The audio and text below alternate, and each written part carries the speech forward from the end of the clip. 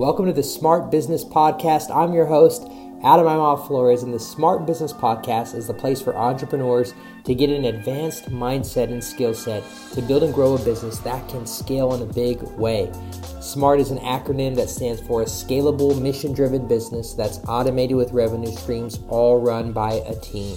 And so if you would like to learn more about how to build a smart business or get coaching, consulting in this area, or done-for-you services, go ahead and start by getting our free Smart Business Formula guide at smartbusinessformula.com. Hey, what's going on, everyone? Welcome to the Smart Business Show. Today, we have a very special guest, Rebecca Perry. She's the author of the book, Sales Savvy, the How-To Sales Handbook. So if you are wanting to learn how to up-level your communication in sales, today's topic is how to be sales savvy. And we're going to be going over the hints and tips to be confident and skilled in sales. Rebecca, glad to have you with us. Hi, great to be here. Yes, absolutely. Now tell everyone where you're from, because you have a little bit of an accent. Yeah, so I'm originally from New Zealand and I'm based in LA, and I've been here 4 years despite the accent not showing that. Yeah, there you go. Now, is it true that there's not anything poisonous on the island of New Zealand? Yeah, it's true. Yeah, That's it's like amazing. Yeah, you can just wander. Sorry. Yeah, does that mean you could walk barefoot throughout the island? Yeah, we all grew up wearing bare feet, and then I came here and I'm like, oh, maybe I can't do that anymore. Yeah, you might step, especially in LA, you might step on a needle. Yeah, or some dog poop. Yeah, exactly. Yeah. Wow, well, that's real. Now, you've got into this journey of sales. Tell us a little bit about how you came to it before we dive in and start going over some of the strategies. Sure. Well, I started pretty young because I kind of had a what we call a gap year. I was going to go to university, and then I started working, and then I was like, oh, I quite like earning money. So, and I ended up going into my first sales role was in retail, but it was commission based. So I was pretty excited, and there was competitions, and I could win, appliances back in the day, small appliances, things like that. I won a trip, and I was just super excited. So that was me. I was off on my sales career, and so I was really young. I think I was 18 when I started that. And then all through my years, I moved to Australia and I went into B2B sales. A lot of it was in media and advertising, and then came back to New Zealand eventually when I had a daughter, and moved eventually into tech. And then that's what led me to LA, because I had an opportunity to bring an entertainment technology business, like a startup from New Zealand, to the US. So in New Zealand, that's a pretty exciting opportunity. It doesn't happen very often. Here, it's like you hear about it all the time. So I suddenly became an empty nester. This opportunity came my way, and I was like, okay, I'm going to run with this one. And it was the first time I had some skin in the game. I invested in the company as well. So I thought, okay, I'm in for an exciting ride here, which brings me to today. And sales has some of the best lifestyle in the world. I mean, what's cool about sales is that you're able to really create your own income goals. You're able to level up and really create a pretty incredible lifestyle by your performance and how you're able to lead and influence others. And it just allows you to live a different level of lifestyle that very few people kind of get to step into when you master the skill set of sales. So tell us a little bit about, for people who are listening today, if they wanted to get better at their sales, kind of walk us through what you feel are the mistakes that people are making. Like what do they ultimately want in the sales process, and what mistakes are they making? Probably the most important thing, a couple of things, is first impressions count a lot, and the way you come across, because what you want to do is you want to start to uncover, everything you need to know to kind of progress that opportunity. Is there a match? Do you offer something that they actually need? But to uncover that, you need to have a disposition that makes them feel that they feel safe with you, they trust you, you're competent. All those things you establish very, very quickly. Like in those first few minutes, it's so important. So your demeanor, the way you present yourself, all those things, and making sure. One of the biggest mistakes is people will jump in and they'll talk a lot. And really you want to ask very high level, broad questions, open-ended questions, and start getting them to talk, uncover what they're looking for, what they need, and start there. And whenever you feel yourself talking a lot, pause and ask a question and try and get that engagement in a more of a conversational way. Yeah, absolutely. Because I think that what happens a lot of time is that the subconscious thinking of the buyer is wanting to, like, they're immediately assessing you as they interact with you. Like, who is this person? Are they a professional? Are they not? Do they know what they're talking about? Do they not? Are they serious? Are they not? Are they, trustworthy? Are they not? And it's because it's human nature for us as people to make sure that we don't get taken advantage of, to make sure that we make smart decisions, to make sure that we are able to find the right opportunities with the right people. And so subconsciously, all these like cues are firing off. And so we have to be mindful when we're selling how we show up, how we present ourselves, how we communicate. And a way to take that pressure off is just by asking the questions as well. So exactly. I love that. Now, one of the things that, one of the things really important is the nonverbal side. What is your take on the demeanor that we should be having, or the nonverbal skill set? Yeah. So I think it's really important to have a very open body language and very engaging, direct eye contact. And there's a thing called mirroring, and that's really important too to think about. So if you're talking with someone who's very quietly spoken, just match their tone and be a bit quieter. If you're talking to someone who's very like me, hands about and, a bit more animated, try and lift your own animation to match theirs. And because that makes them feel comfortable, because ultimately we always feel safe with people we feel they're like us. And that's, you're trying to make that connection and feel like, you're like me, I like you. And you want to get them to that point, because then they relax, their guard is down, and they reveal more. And that information is what then you'll use. But it's in a very relaxed manner. So, on the outside, you're relaxed, you're open, you're warm. On the inside, you're very directed, you're being very observant, and you very directed in how you use information. You get to kind of move the discussion where you want it to go. Yes, absolutely. That's so powerful. I love that. And one of the things that's so important about what you said is the energy levels and mirroring, because what happens sometimes is that, like, let's say that you're slow and the other person is high energy, then they could interrupt you while you're talking and say, I get it already. Like, let's pick up the pace. And they could jump in and cut you off. Right. Yeah. And take control over the conversation. And so we want to make sure that you're matching the energy level so that they can listen at a rate they're used to moving at. And that way they don't tune you out because you're talking too slow or your energy is not there. So I absolutely love mirroring, which is what you just said. Now, the tone plays a big role as well in the sales process as well. Where does that come into play for you? Well, for me, it's been having that confident tone, clear, you know what you're talking about. It's just the tone speaks confidence.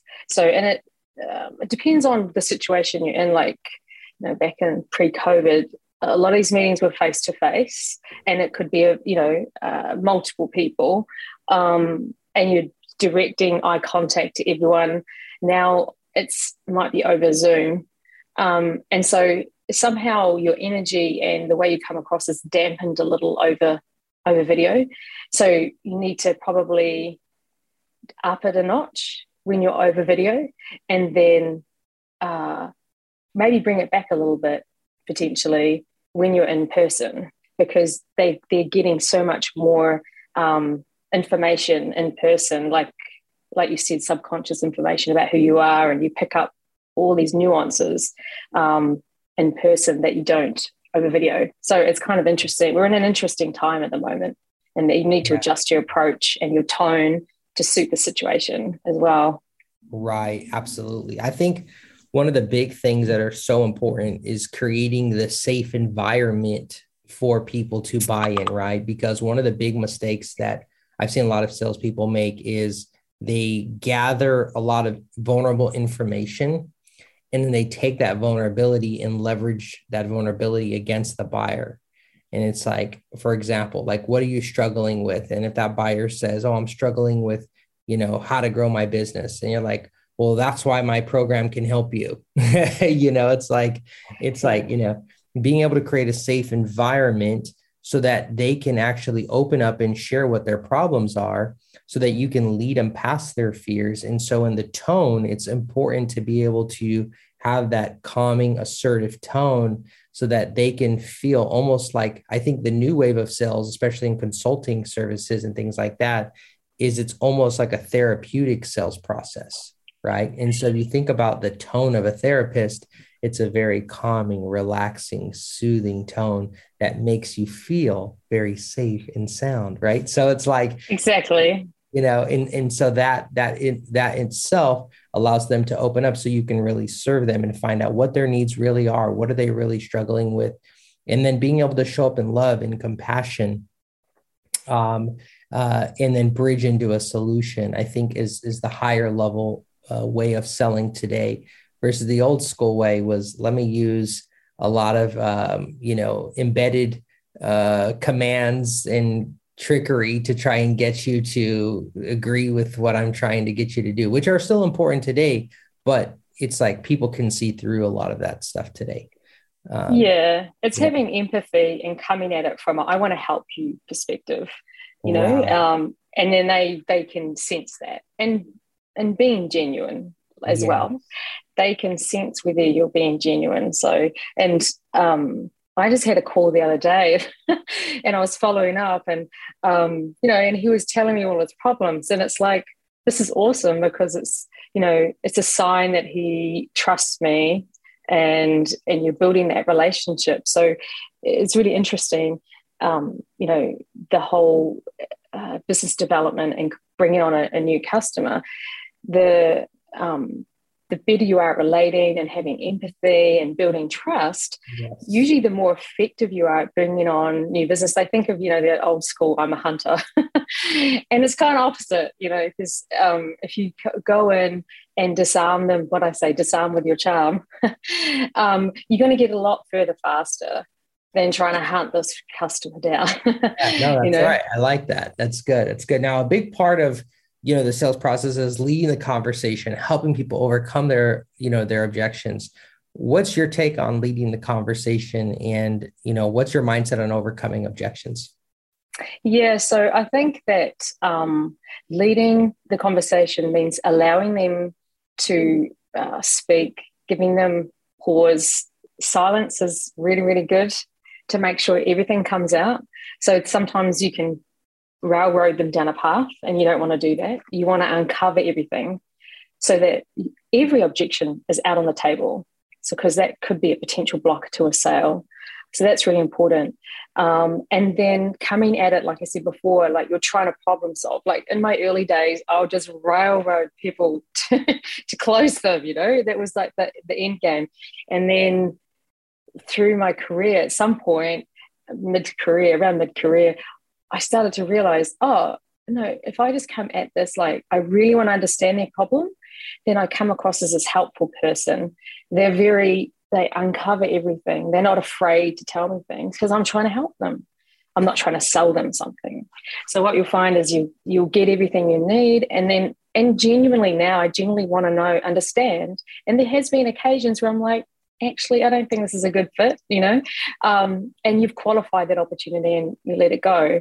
And then you can take that creative mindset, because maybe there's a way we can make this really work for you.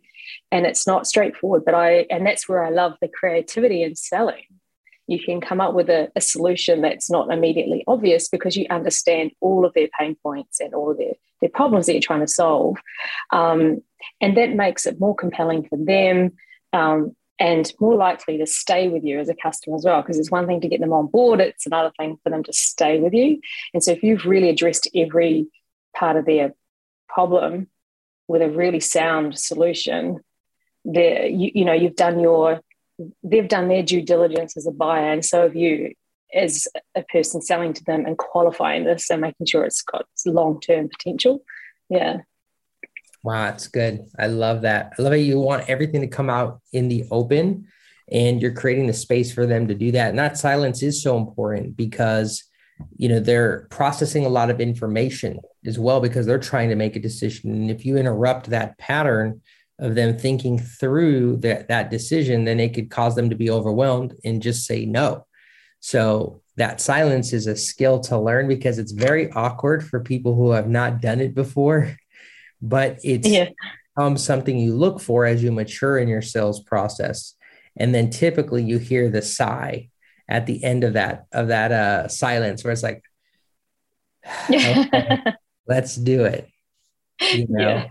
And that sigh is like all the weight of pressures and objections have just been released, and they're now ready to say, I'm ready to move forward. Right. So leading the conversation. Yeah. I mean, I always think about it as far as like whoever is asking the questions is leading the conversation. Whoever's answering the questions is being led. Right. And so we have to be able to think about what questions they have. And I always kind of like to use or think about the objection process is acknowledge. This is my framework for objections. It's acknowledge, provide new information, re-ask. So, hey, I totally get where you're coming from. Here's how I would look at it, or here's the thing, right? Like I totally understand what you're saying. The only thing is that instead of waiting 3 months out from now, what if we were to start today so that in 3 months you could have the result versus waiting 3 months to start, then we wouldn't get the result for 6 months. So what if we could collapse timeframes and get the results sooner? What are your thoughts? And so it's like being able to acknowledge where they're at, provide information, and then re-ask to get them to that goal. So a lot of times people hear the word no and they like get freaked out because they're like, oh my gosh, like they said no. I'm like, I'm actually looking for no like 3 to 5 times in the conversation before I expect them to say, yeah, no, meaning objections, right? Because that's healthy as a buyer. If somebody doesn't have objections and they just say yes, those people oftentimes are the most susceptible to buyer's remorse, changing their mind down the road.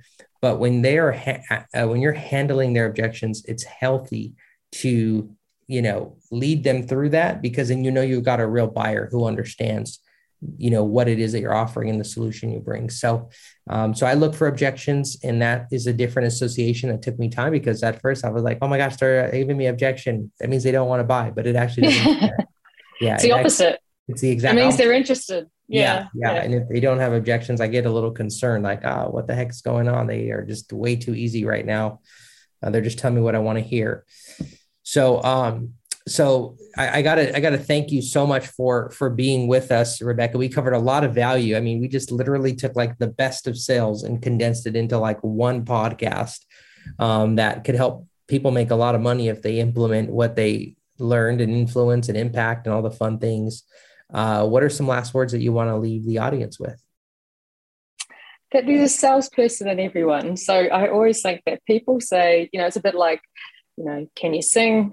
Are you a fast runner? Are you good at math? There is ability to influence and be persuasive in everyone. And it's like an emotional muscle. And then that you need to kind of grow, just like going to the gym, and repetition and repeating it and is everything. And it applies to any industry. It doesn't matter that the principles, there'll be little specifics, but basically these general principles that we're talking about apply across the board, no matter what industry you're in. Yeah. So give it a go, practice, and yeah. I love that. Thank you so much for being with us, Rebecca. And to all of you who are listening, if you want to be able to follow Rebecca, learn more about sales, we're going to put her LinkedIn here in the description, so you can go follow her on LinkedIn at Rebecca Perry. She also has her book that you can buy on Amazon as well. So that will be available to you. And so if you are listening to this, make sure you send Rebecca some love, share this episode, subscribe to this episode, leave a 6-star review. I think there's only 5 stars, but leave an extra star until the next episode. We'll see you next time. Bye, everybody. Thanks, Adam.